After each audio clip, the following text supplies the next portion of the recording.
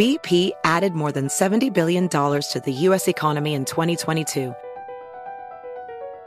Investments like acquiring America's largest biogas producer, Archaea Energy, and starting up new infrastructure in the Gulf of Mexico. It's and, not or.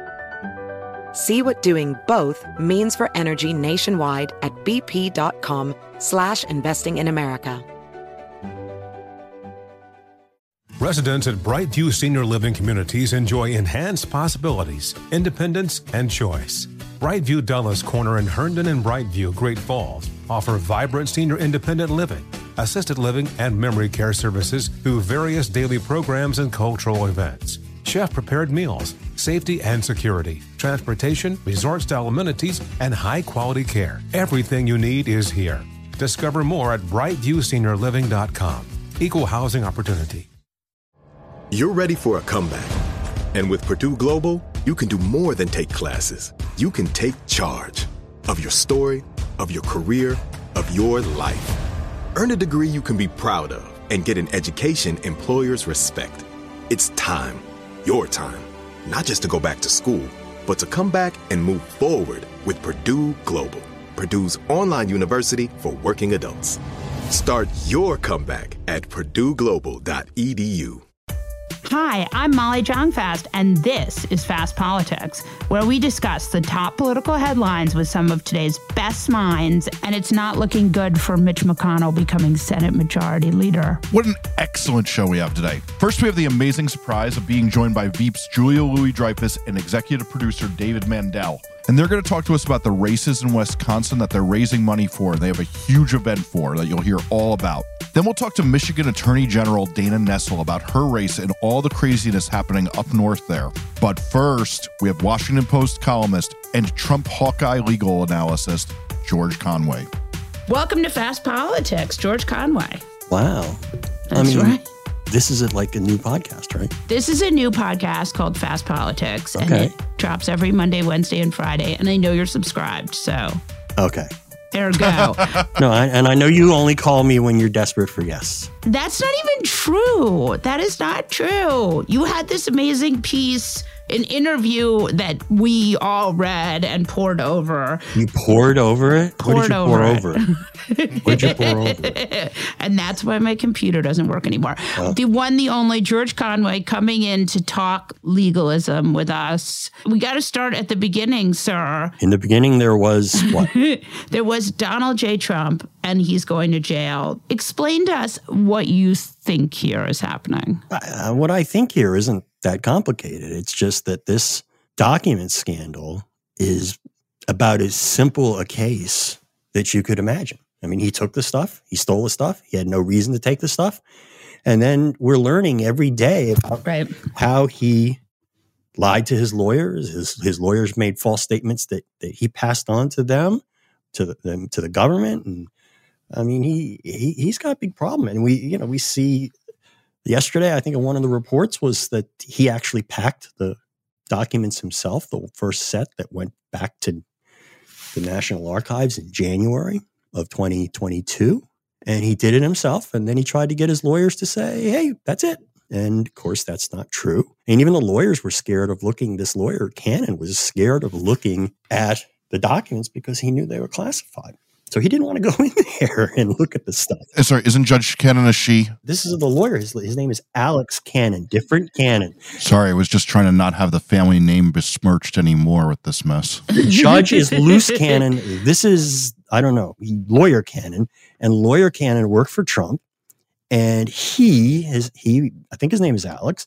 He basically, and this was the story in the Post. Yeah, I want to talk to you about this Washington Post story. And the Times this morning followed through. The Times came up with it also after. This Cannon fellow basically said, I'm not making the representation to the National Archives that all these documents are produced. Right, because he doesn't want to, he knows law. Well, he doesn't want to go to jail. So, ergo, so in that Washington Post story last night, it talks, there's a paragraph that I actually cut and sent to Maggie and was like, is this true?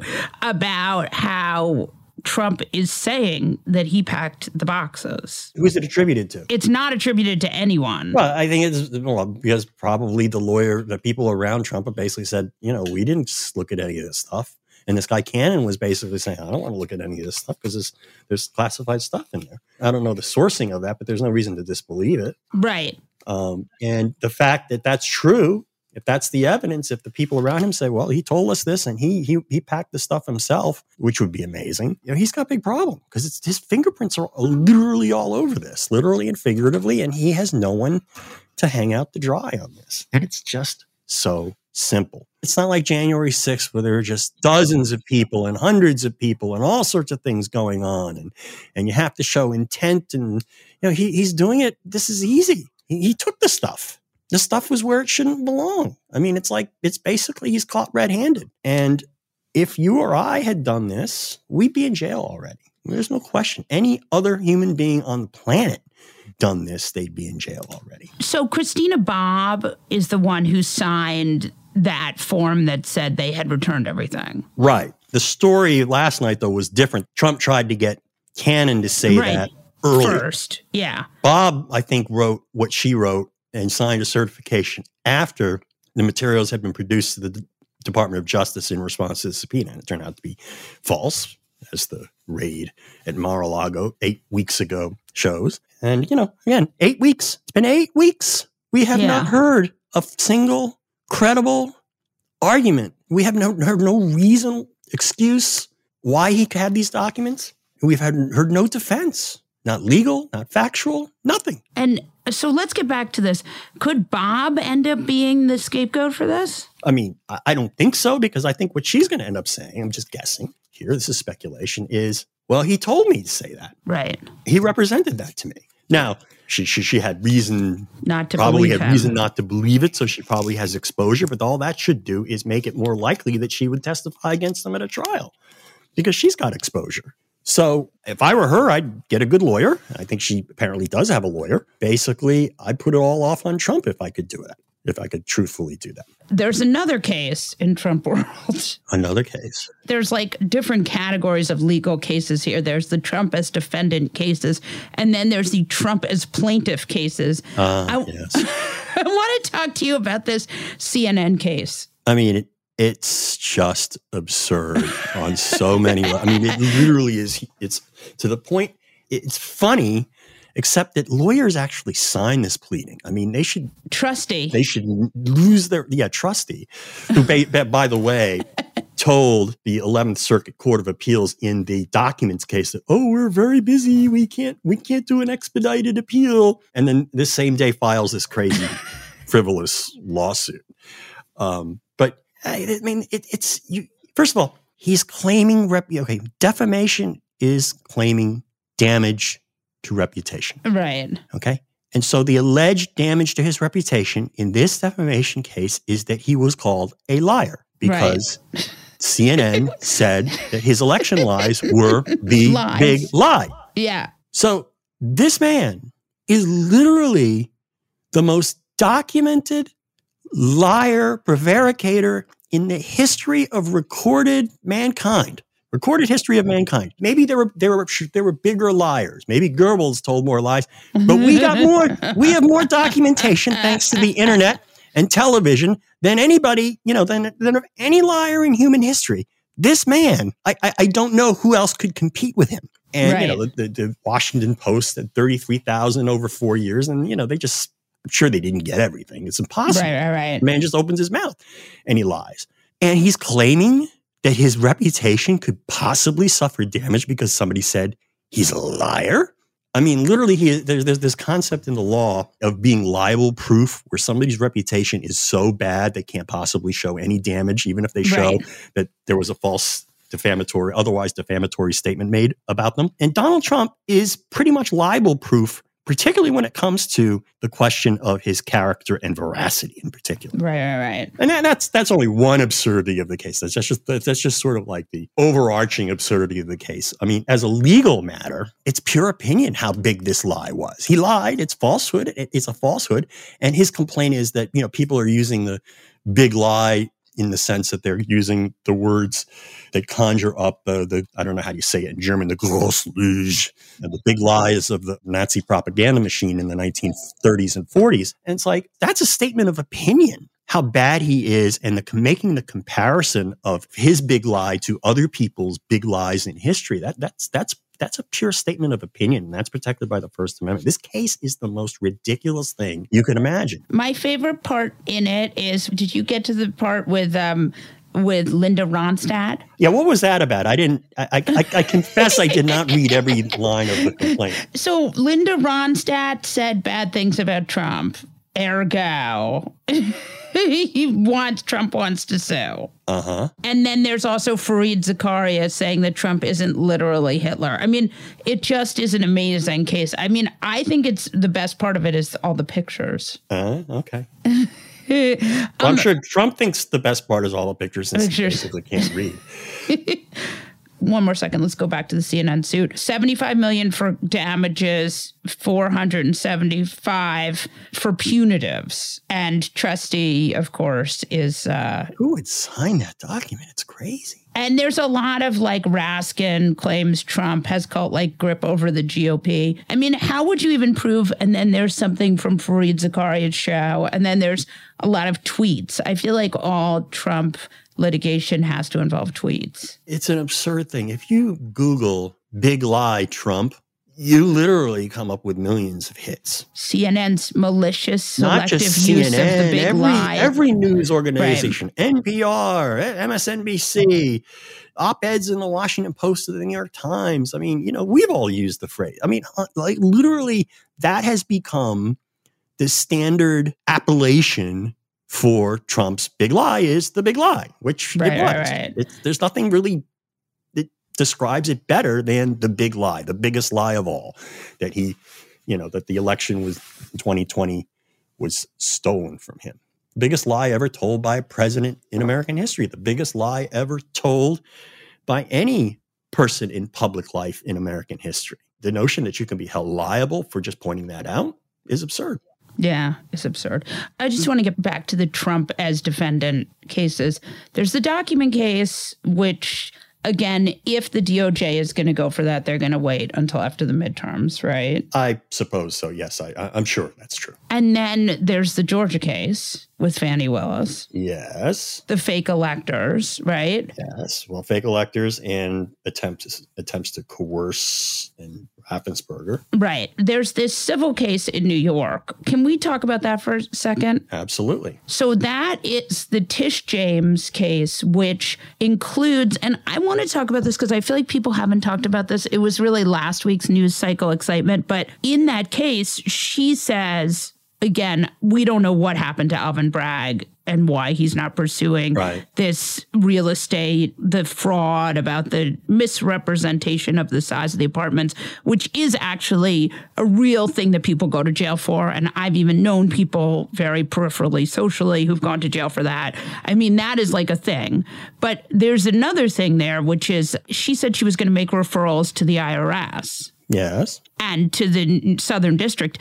Could you see a world where Trump gets taken down by taxes like Al Capone? I don't think that's the thing that's going to do it. I do think that this civil suit by Tish James is a big threat to him because the potential remedies under the Martin Act, the state law in New York that she's brought suit under, are pretty severe. Can you explain that to our listeners? Well, there's basically a general anti-fraud act called the Martin Act, which basically prohibits all sorts of kinds of fraud. I mean, anything from, you can use it for securities fraud, you can use it for general fraud, and you can use it real estate, bank, whatever. I mean, it's a very, very broad anti-fraud statute that allows the attorney general to seek relief for people who commit frauds. And it's a scary statute to defense lawyers in New York because it doesn't require proof of fraudulent intent, which is typical for a criminal case. And also it doesn't, because it's a civil statute, it doesn't require proof beyond a reasonable doubt. The false statements are pretty much enough. And he's got no defense in these cases because he pled the fifth. He pled the fifth 440 times. His sons pled the fifth hundreds of times. Weisselberg pled the fifth. And in a civil case, unlike in a criminal case, if you plead the Fifth Amendment, they get to use that against you. And so I don't know how Tish James's case is in any way defensible for Trump. I don't know how he defends that. And so there's going to be a reckoning there. But I think, in terms of the criminal stuff, is the Justice Department now, years later, going to take on the taxes when they basically haven't done the tax? They didn't do the tax thing for years, and they basically didn't pursue this, as far as we know. I mean, obviously Trump was claiming that he was audited for many years, but we don't have any indication that there's ever been a federal investigation into his finances or taxes. I don't know whether they're going to start doing that now, because it would be basically just like, okay, we're going to do this for 3 years and then may or may not bring a case when we've got these other cases that are actually percolating, that where we got him dead to rights, like the documents case. So I don't see those referrals as going anywhere. The only thing is, it's possible that maybe actions that she has taken, her case might re-enervate the district attorney into reconsidering whether or not he would bring criminal charges. But I don't might remind Alvin Bragg about what he was elected to do. It might. I don't know what Bragg's thought processes were, but he in a criminal case is a higher burden of proof. Right. And it'd have to be proof of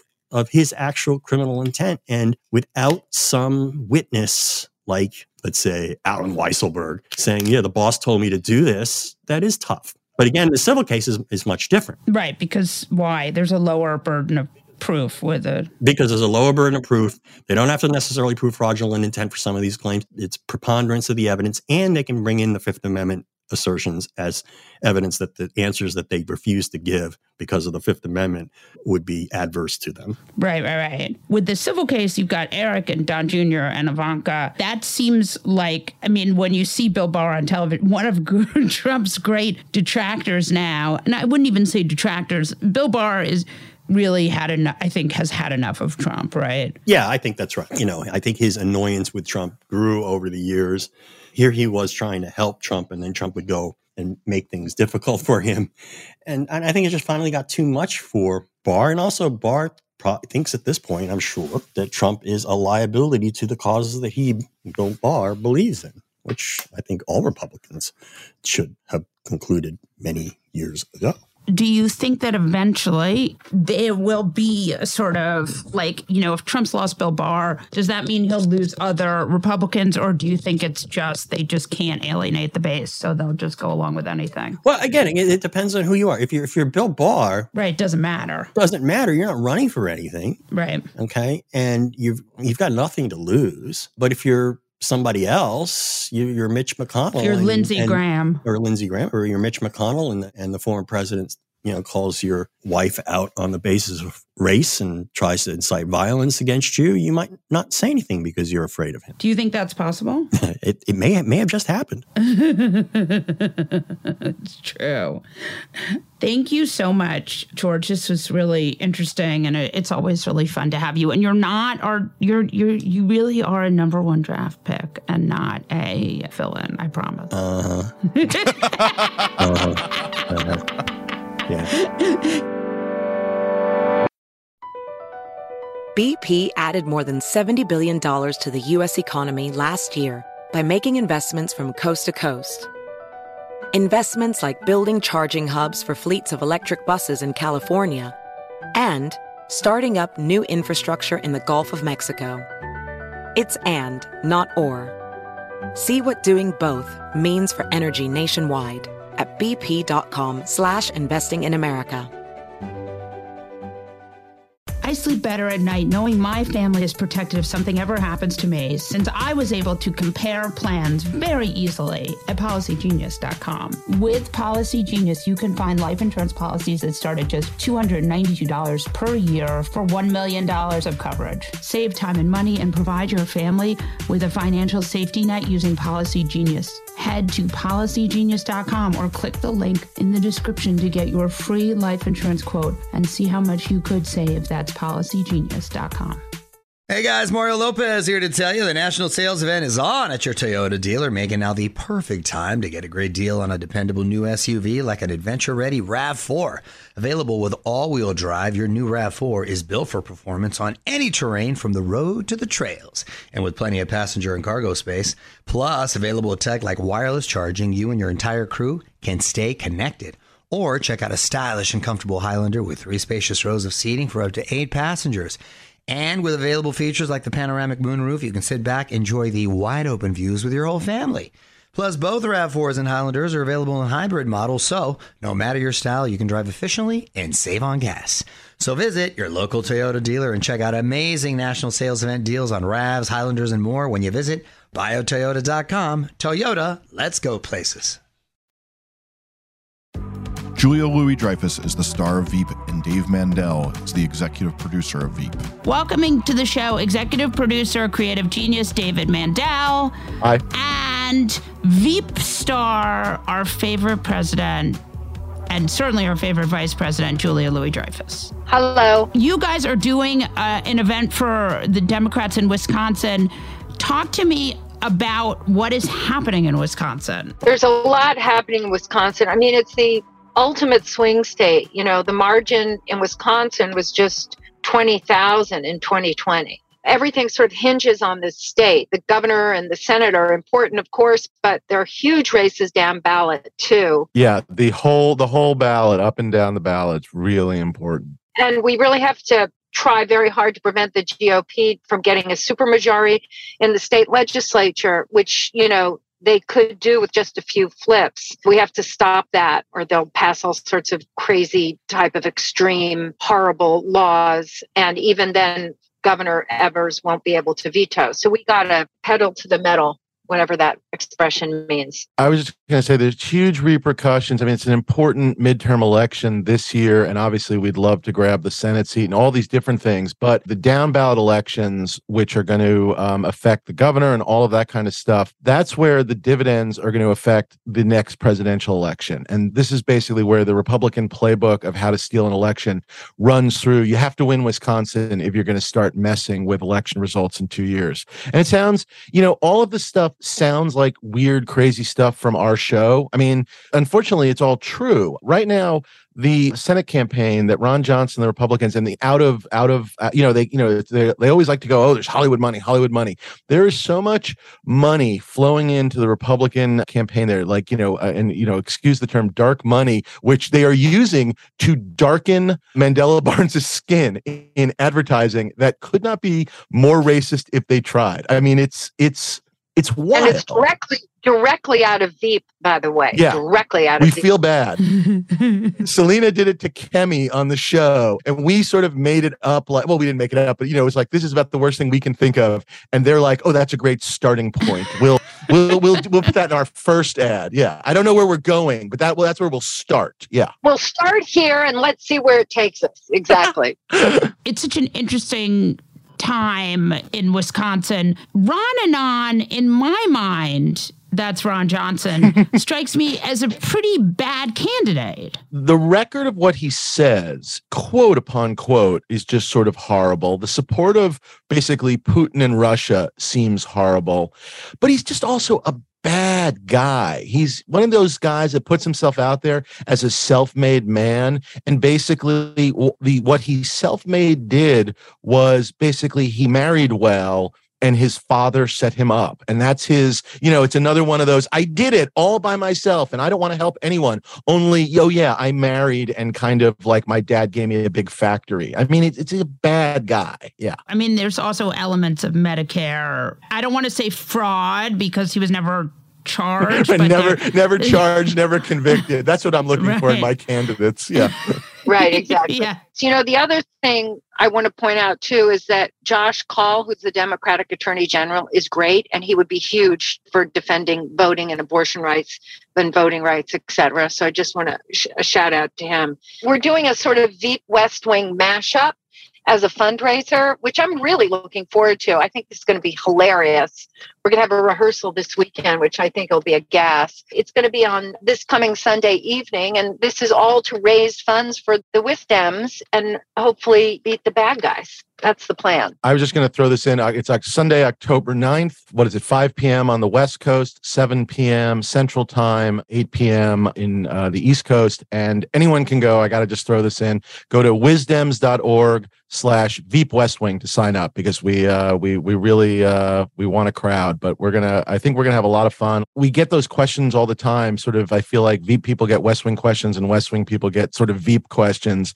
And now for the first time, we're gonna put everybody together. And I'm dying to see Selena and President Bartlett. I'm dying to see Julia, you and Martin Sheen. So that's my own personal excitement. Yeah, I know, but I'm a little bit nervous about it because Marty Sheen is like the greatest guy in the world. He's a very devout man religiously, and I don't want to offend him because you know what Selena's like. So I have to figure out how to thread this needle, but we'll figure it out. I'll have to write him a note of apology afterwards, I suppose. That's fine. Will the note be from you or Selena? Who's writing the note? It will be me writing on behalf of Selena. I think apologizing for her behavior, as if it was like a completely other personality, which, by the way, maybe that's the answer.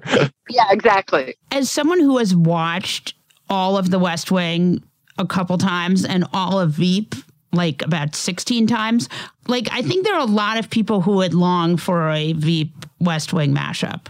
We're banking on it. We hope so. There seems to be a lot of interest thus far, and God willing, there'll be even more this coming week, so I hope so. It's kind of, I can't believe we've never done it before, to tell you the truth.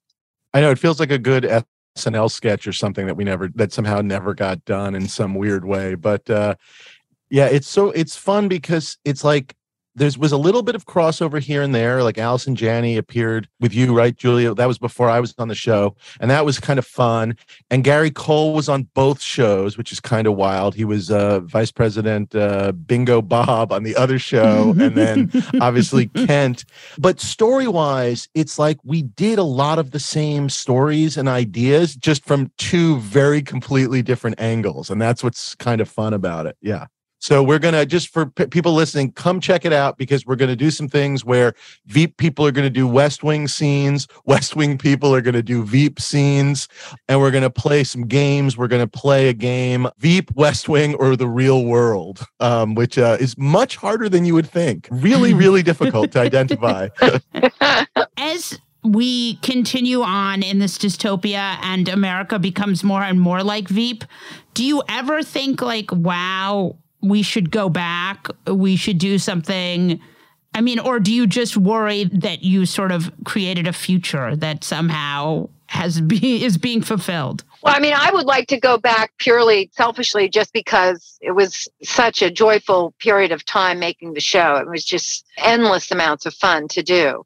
Competing with the current climate that we're in, I'm not sure how we could come back, but maybe we could. I don't know. I mean, I'm always up for a conversation about it. I just don't know how we do it exactly. What do you think, Dave? Yeah, I mean, I sort of unfortunately feel the same way, which is I think we are so much funnier when like government is trying to be good. The Biden sort of administration has been a start, and maybe perhaps a second term or another Democrat, one way or another, maybe we can start to have that conversation.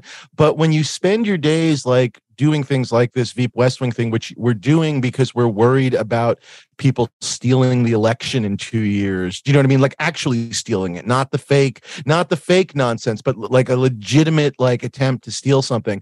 Like it's just hard to make this all funny. The comedy of, oh, senators and congressmen might start getting attacked is just less enjoyable. It's just, right. Yeah. Yeah. I mean, when democracy is in peril, it takes the irony out of the irony, doesn't it? It's almost like there's no straight line anymore. It's like you're funny because like, oh, this is what it should be, but we're doing this. But this is what it should be. It's just they're insane. And so, back to like on our show, we have Selena make the candidate's skin even darker. You know what I mean? It's like that's not exactly, it sort of stops being a joke, unfortunately. Well, I think you've hit the upper ceiling of satire, right? Like if things are just continually getting worse, you almost can't have satire. I think you can have satire. It's just a question of the kind of and the tone and the style of the satire. It's just a question of, I think that satire has a place in the world, I think, under all circumstances,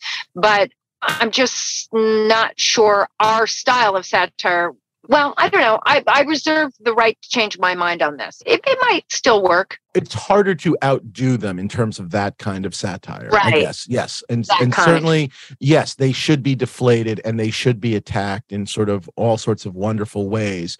I'm just not sure showing that they're bad by us being even worse keeps working. Maybe it's that construction. I don't know. But, oh God, when satire dies, that is truly when I, buy my way into Portugal or wherever we're all moving later. I don't know, that's the plan. So, yeah. Let's just have 2 more seconds on Wisconsin. So Governor Ivers is a big race. Then there's the Senate race, which is Mandela Barnes. He's come on the podcast. He's really a great candidate who is being targeted. And then there are all these down ballot races, right? Yeah, Julia mentioned the Secretary of State, and then they have to hold the legislature because if you have the governor and the Republicans have a supermajority, then they can overrule him. Yeah, exactly. Overrule. Sorry, and yeah, so it is so important. Just again, we keep saying it. It's like this mantra for us of just up and down the ballot.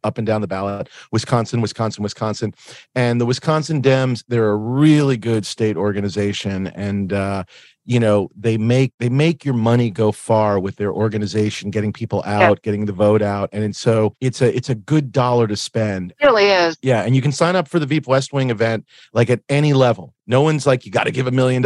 Give what you can. Any amount gets you into the event. There's going to be some giveaways and stuff. I honestly think it's going to be really fun. You're going to get a chance to hear the Veep people being earnest, and you're going to get to hear some of the West Wing people curse. So that alone should make you want to come and sign up. So please, yeah. Who are you expecting from Veep, and who are you expecting from West Wing? Excellent question. I'm going to be there. You'll be there. I'm going to be there. Bradley Whitford's going to be there. I believe Tony Hell's going to be there. Oh, he's amazing. He's amazing. Tim Simons is going to be there. Matt Walsh is going to be there. Anna Klumsky. And Matt Walsh is the only good Matt Walsh, just for those in the podcast world, because there's the good Matt Walsh, the actor, and then there's the bad Matt Walsh. Julia, I'm going to tell this story, and I'm sorry, so I hope it's okay. Please do. I was so horrified. I get a text from Julia. This is like, a couple of weeks ago. I get a text from Julia, and it's just like, what is going on with Matt? Like, it was just literally like, has he lost his mind? Is this some kind of a joke? Is he trying to make a joke that's not landing? And I can't remember what he said, but it was so horribly wrong. And so right-wing, felt sort of a little fascist. I can't even remember what it was. It was really crazy. I thought my friend Matt had a kind of a nervous breakdown or something. I couldn't figure out what's going on. So Dave had to tell me. I didn't realize that there was a nut job out there like that. So anyway. Like, that's the other Matt Walsh. Sorry. Yeah. So it was all good, but it was really funny. Yeah. Yeah. Whenever I see him trend, I'm like, you guys, there's only one good Matt Walsh, and it's the one from Veep. Yeah, totally. Or Matt Walsh. Just tell us the details again one more time before we let you go. Oh my gosh. It's wisdems.org/Veep West Wing. Wisdems.org/Veep West Wing. Sunday, October 9th at 5 p.m. Pacific time, 7 p.m. Central time, and 8 p.m. Eastern time. A whole bunch of the cast of West Wing and Veep coming together. We're going to be doing each other's scenes. We're going to be rewriting some scenes. We're going to try and West Wing-ize some Veep scenes. We're going to Veep up some West Wing scenes. We're going to play the game, which is very hard. I brought one with me. You want to hear it, Molly? Let's see if you ready. Yeah. Okay.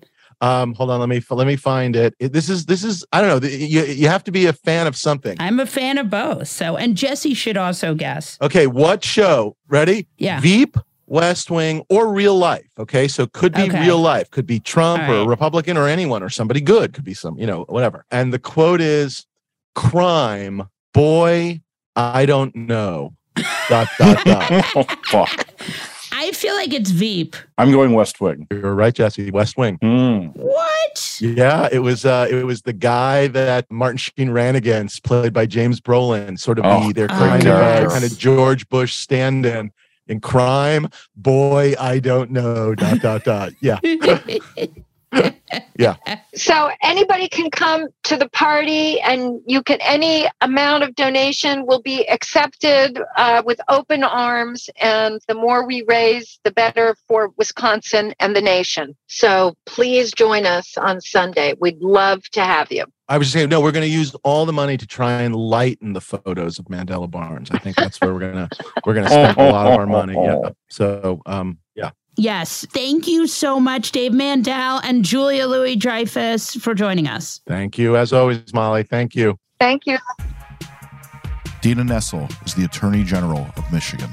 Welcome to Fast Politics, Attorney General Nessel. Thanks for having me. Is that what people call you, like AG, or do they just call you Dana, right? There's no weird honorarium. Well, you can call me Dana, but I will say that one of the things I think a lot of people don't know is that the proper terminology when you're addressing an attorney general is to call them general so-and-so. So I actually didn't know that until before I was elected. I was hanging out with a bunch of the Democratic AGs at a conference, and they heard everybody addressing each other as, General Rosenblum and General Shapiro and General Healy. And I was like, this is very cool, because I'm the kind of person that I only played paintball once because it hurt so bad. So to be called a general is, I'm not sure that it's exactly fitting, but, I'll take it. So let's talk about the last time I interviewed you. I think it was before this race, and there was a lot of worry that the 3 women Democrats in Michigan, I think there was a lot of worry, all of us, because Michigan is such an important state, and you have such a really militant far-right militia there. But it seems like you guys are doing really well, all 3 of you, in your races, Secretary of State, AG, and Governor. I feel like you're such an important swing state. What do you think the secret is of your success right now? And obviously, no one knows what will happen. But yeah, well, I don't think it's a secret. I think it's pretty obvious, actually, is that the Republican Party is so radicalized now. I know they love to call Democrats radicalized, but when you really think about it, Democrats, at least in Michigan, we represent the status quo. The status quo being that, birth control should remain legal and accessible. Abortion, if you look at the position of the Republicans running in this race, I'm running against a guy who, it's not just that he is happy to enforce our 1931 law that is no exception for rape, no exception for incest, and no exception to protect the health of the mother, but he went a step further and said, he's going to prosecute abortion, even if it involves having to save the life of the pregnant woman, that he would still prosecute, even under those circumstances. So I think that a lot of people have taken a look at some of these candidates, all of whom, by the way, are election deniers, and have clearly said, no, thank you. We're not interested in that. And that's why I think at this point, at least, the polls are what they are. Again, polls are one thing and actual votes are another. But I think that the electorate here finds these candidates to be frightening. So speaking of your opponent, he compared Plan B, which is, I feel like it's important to just talk about this for a minute. Plan B is a pill you take the day after you think you might have unprotected sex. And your opponent compared it to fentanyl. Can you explain? Firstly, he demonstrated a complete lack of knowledge about what Plan B even is. This is not an abortion-inducing medication. It actually is taken, as you suggested, in emergency situations. It's a large dose of hormones that causes the body to be released. It prevents the egg and sperm from joining into a zygote. And it prevents if there is a zygote, it prevents it from being implanted into the lining of the uterus. So you prevent a pregnancy from occurring. So even if you are someone who is hard and fast in believing that even at the very, very, very very earliest stages of pregnancy that abortion is inappropriate or you oppose that. This is not an abortion medication. It prevents pregnancy from occurring. But the interesting thing was my opponent, first he asked when he was asked about it, what is Plan B? But then when it was explained to him, he said, oh yeah, that should be banned. We should treat it like illegal fentanyl shipments that come from outside the border of our state, not understanding that it's sold within pharmacies all around the state of Michigan routinely. Isn't it just a couple birth control pills? Yes. But the thing was, even when he knew and understood what it was, he continued to oppose it. And of course, we can all laugh about it, except for we're in a position where, we may very well soon see Griswold v. Connecticut overturn the seminal case that allowed the legality of birth control in all 50 states, both to be sold and to be used, in that case, by a married couple. And so for him to still be, he's been very clear that he believes that Griswold v. Connecticut was not properly decided and it should be overturned. That's what my opponent indicates, as well as, of course, Justice Clarence Thomas of the Supreme Court, who's indicated the same. But then to say that he believes it should be treated the same as a very, very serious narcotic, which is killing people all across this country. So many fentanyl deaths I've stopped counting in the state of Michigan, and to equate those two types of pharmaceuticals, it's incredible to me. Yeah, it's just such an interesting situation because you do have this Supreme Court. I'm curious, I've talked to a lot of court watchers and a lot of them have this sort of pit in their stomach about this session. What's your feeling? Yeah, I share their concerns. I think it's sad that people's faith in the judicial system has been rocked by, firstly, of course, our United States Supreme Court and just the real flagrant unfairness to, firstly, how those individuals got seated on the court in the first place, but they're very extreme positions that are not at all in line with the vast majority of Americans. But this is a court that seems determined to move as quickly as possible to undo the progress that's been made by the court over the course of many, many decades. And when it comes to issues that involve governing not just women's reproductive rights, but really, they're the morality police, right? It's not just that we're talking about birth control or abortion, but, they seem intent to, to undo the progress made in regard to same-sex marriage, or even if you look at Lawrence v. Texas, which I think is on the chopping block, the ability for a state to govern what kind of intimate acts people can engage in with one another, even if they are consensual adults. Right. I was at the University of Michigan yesterday, where I graduated from many moons ago. And I remember my senior year having read Margaret Atwood's The Handmaid's Tale, which now everybody knows is part of common knowledge and lexicon, and, it's streaming regularly. And it's dystopian fiction is the way that it was phrased when I first read it back in probably 1990. And now it's like we're inching closer to that just being our reality. And I guess the question is, are Americans around this country, are we going to stand for it?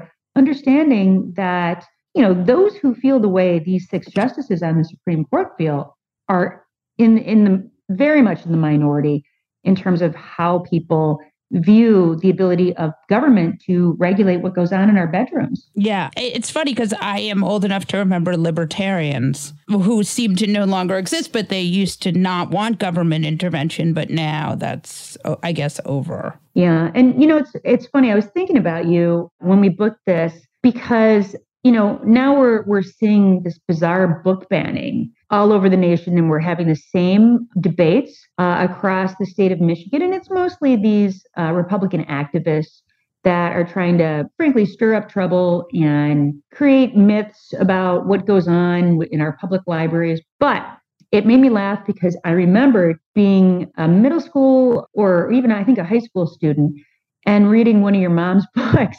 And, everybody wanted to get their hands on that book, right? That book, Judy Blume's Forever. I'll never forget. Yeah. Yes, there was a lot of talk about whether those books should be permitted to be in our library system. My recollection is you could never actually get a hold of the book because somebody had always checked it out, and there's a long waiting list for it. And when I finally read it, it was because my mom had purchased it and I stole it out of her closet. But, I don't remember outrage against straight people for, having the audacity to have their sex lives discussed in pretty graphic form in books. Nobody said straight people, they are ruining everything.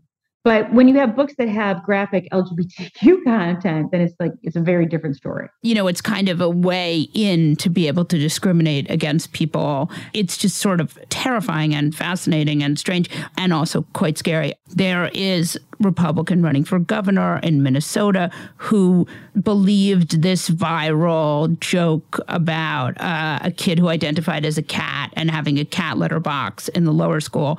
And then you have the guy who is running for governor in Pennsylvania who is saying he's going to stop pole dancing and pornography from happening in schools. I mean, are you seeing this kind of Republican panic about schools and fear-mongering about things that don't even happen in schools? All over the state of Michigan that's happening right now. And what's sad, and I think it drives people away from wanting to be public servants and to aspire to elected office, is that, you can't even make a joke nowadays, even in the context where you're clearly being sarcastic or ironic. The Republicans will just take anything you say and run with it as though it's a formal public policy statement. I have just never seen such humorless people in my life, and I've never seen such intolerance in my life as well. I mean, getting to a point that I think is incredibly scary, because what it does is it really, the very dangerous rhetoric that the Republicans traffic in now, it escalates the commission of hate crimes because they are constantly otherizing people. And if you happen to be one of the targets of their otherizing, it really grants permission for those who want to do harm to people and who have the capacity to do it, thanks to the fact that it's so easy to access firearms of every kind in our state and around America. It's creating this escalation in hate crimes and domestic terrorism. And today, my lawyers, as we speak, are in trial on the Wolverine Watchman case, where, of course, there's this plot to abduct and assassinate a sitting governor in our state. And I don't know if those things would have happened without having a Republican Party that was so dismissive, or I don't want to just say condones that kind of violent rhetoric, but I would say supports it. I mean, I'm running against a guy who talks about palling around with the Proud Boys, who talks about the plot to kidnap the governor as something that the FBI had orchestrated and that there's no merit to it, who supports the insurrectionists on January 6, 2021 at our nation's capital. And he's running to be the top law enforcement officer for a state of over 10 million people. It's just shocking. I mean, these people are being punished, right? I mean, the January 6th rioters, a lot of these people went to jail. I mean, do you see any way to sort of stop this kind of vitriol and violence? Well, I mean, I'm sort of hopeful. I don't know if this will work or not. I'm hopeful that by these extremist candidates losing, I know they're not going to lose everywhere, but with, for instance, the public turning away from Donald Trump, for instance, and he is obviously, first and foremost, the worst offender of this kind of language. I mean, just even his rhetoric the other day about the former Secretary of Transportation and the anti-Asian sentiment. And the more he talks like that, and the more the party embraces that, I think the more they're going to lose elections. So I'm hopeful that there will be at some point, the understanding that if that's the way that you're going to talk and act, you're probably not going to be in positions of authority. So that's one of my hopes.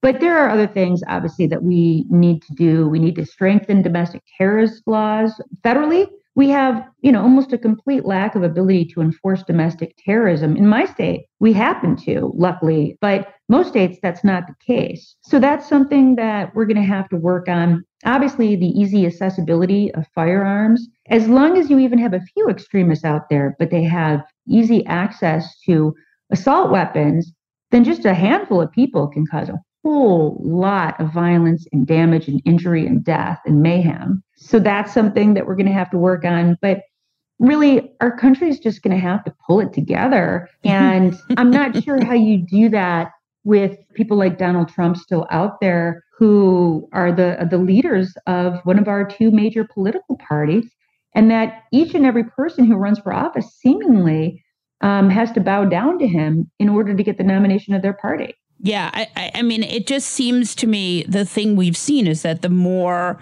there is of this vitriol, the more, it leads to hate crimes. Like, actually, you can see it. I mean, I remember reading a study that showed that, where Trump went, then there were, incidences that followed. I mean, it just was so clear that there was really a through line. Oh, yeah. I absolutely believe that. And that's the reason that we have an entire division in my office that is dedicated to tackling hate crimes. And we work closely with law enforcement all over the state. We work, with federal authorities. We work with local authorities. We're trying our best. But the better thing would be if we did not have those in positions of great authority who were egging these folks on and supporting them.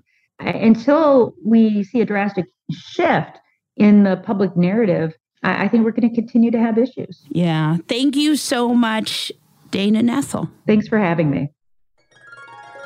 And now your moment of fuckery. Molly Jong Fast. Who is this again? No, I'm just kidding.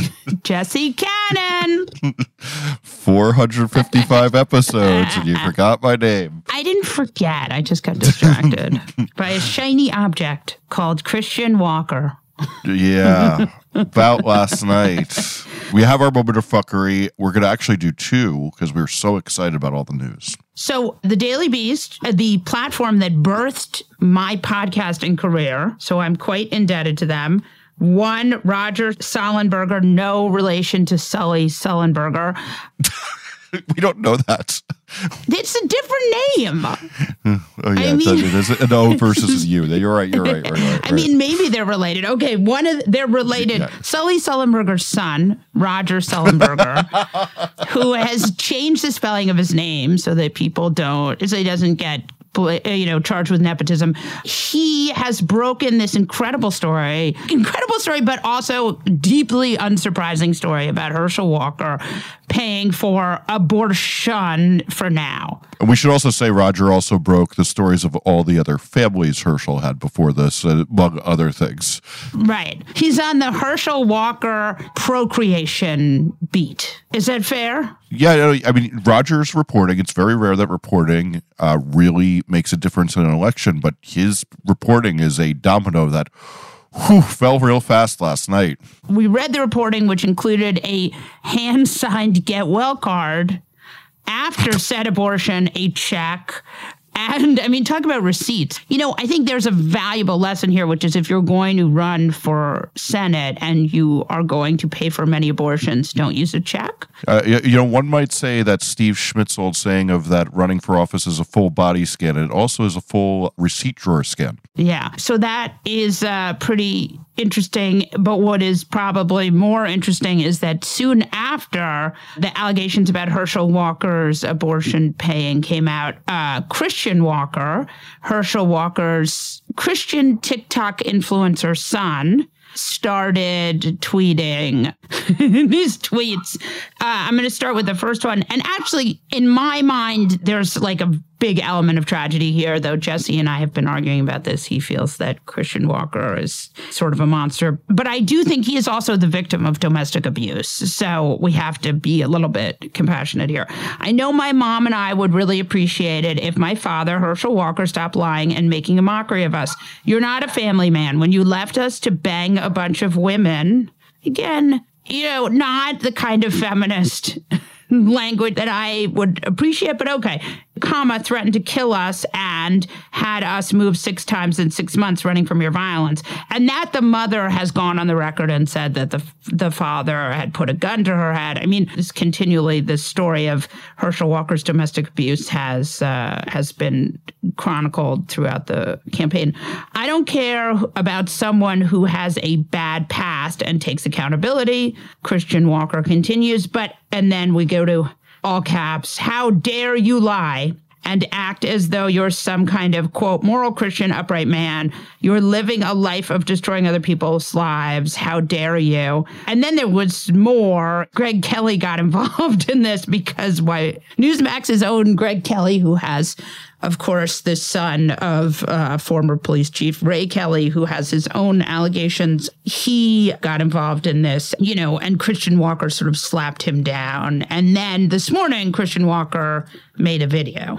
I stayed silent as the atrocities committed against my mom were downplayed. I stayed silent when it came out that my father, Herschel Walker, had all these random kids across the country, none of whom he raised.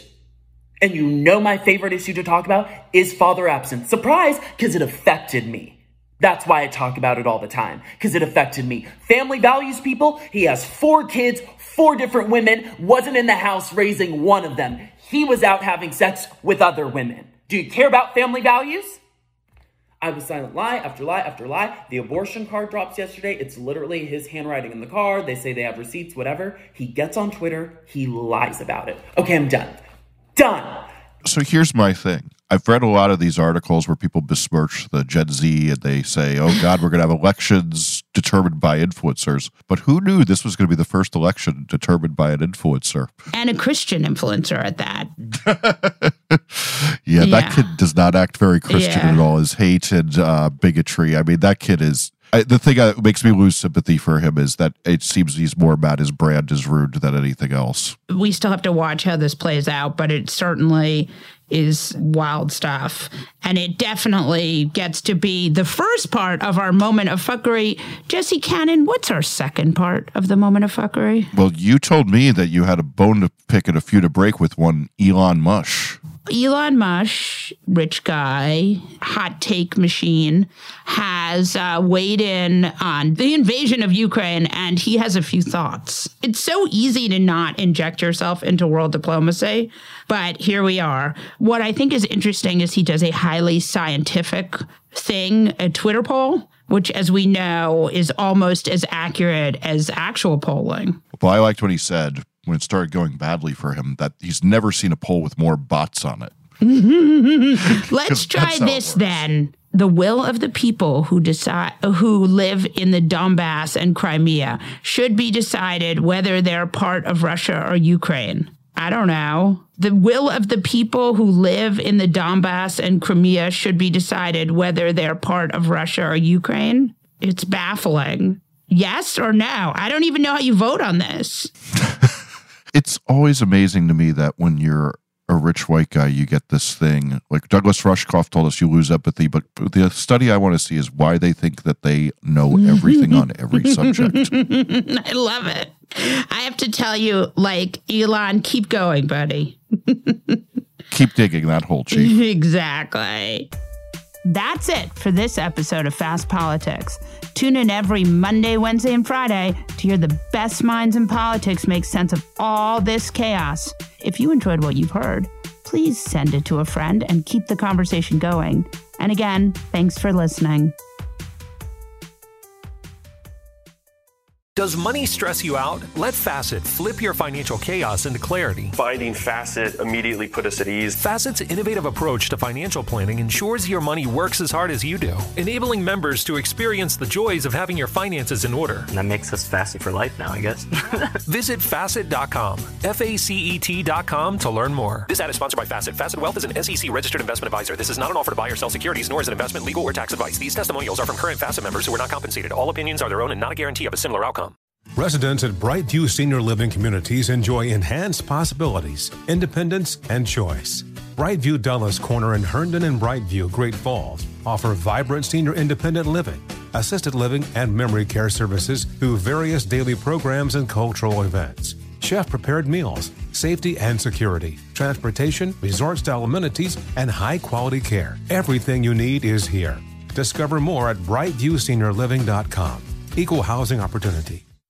Your getaway with Apple Vacations begins the moment you step on board one of our exclusive nonstop vacation flights. Escape the ordinary with packages starting at just $599. No layovers, just pure relaxation from takeoff to touchdown. Immerse yourself in the joy of travel with Apple Vacations. Your journey is as enchanting as the destination, so pack your bags and leave the rest to us. Visit applevacations.com or call your local travel advisor to book your vacation.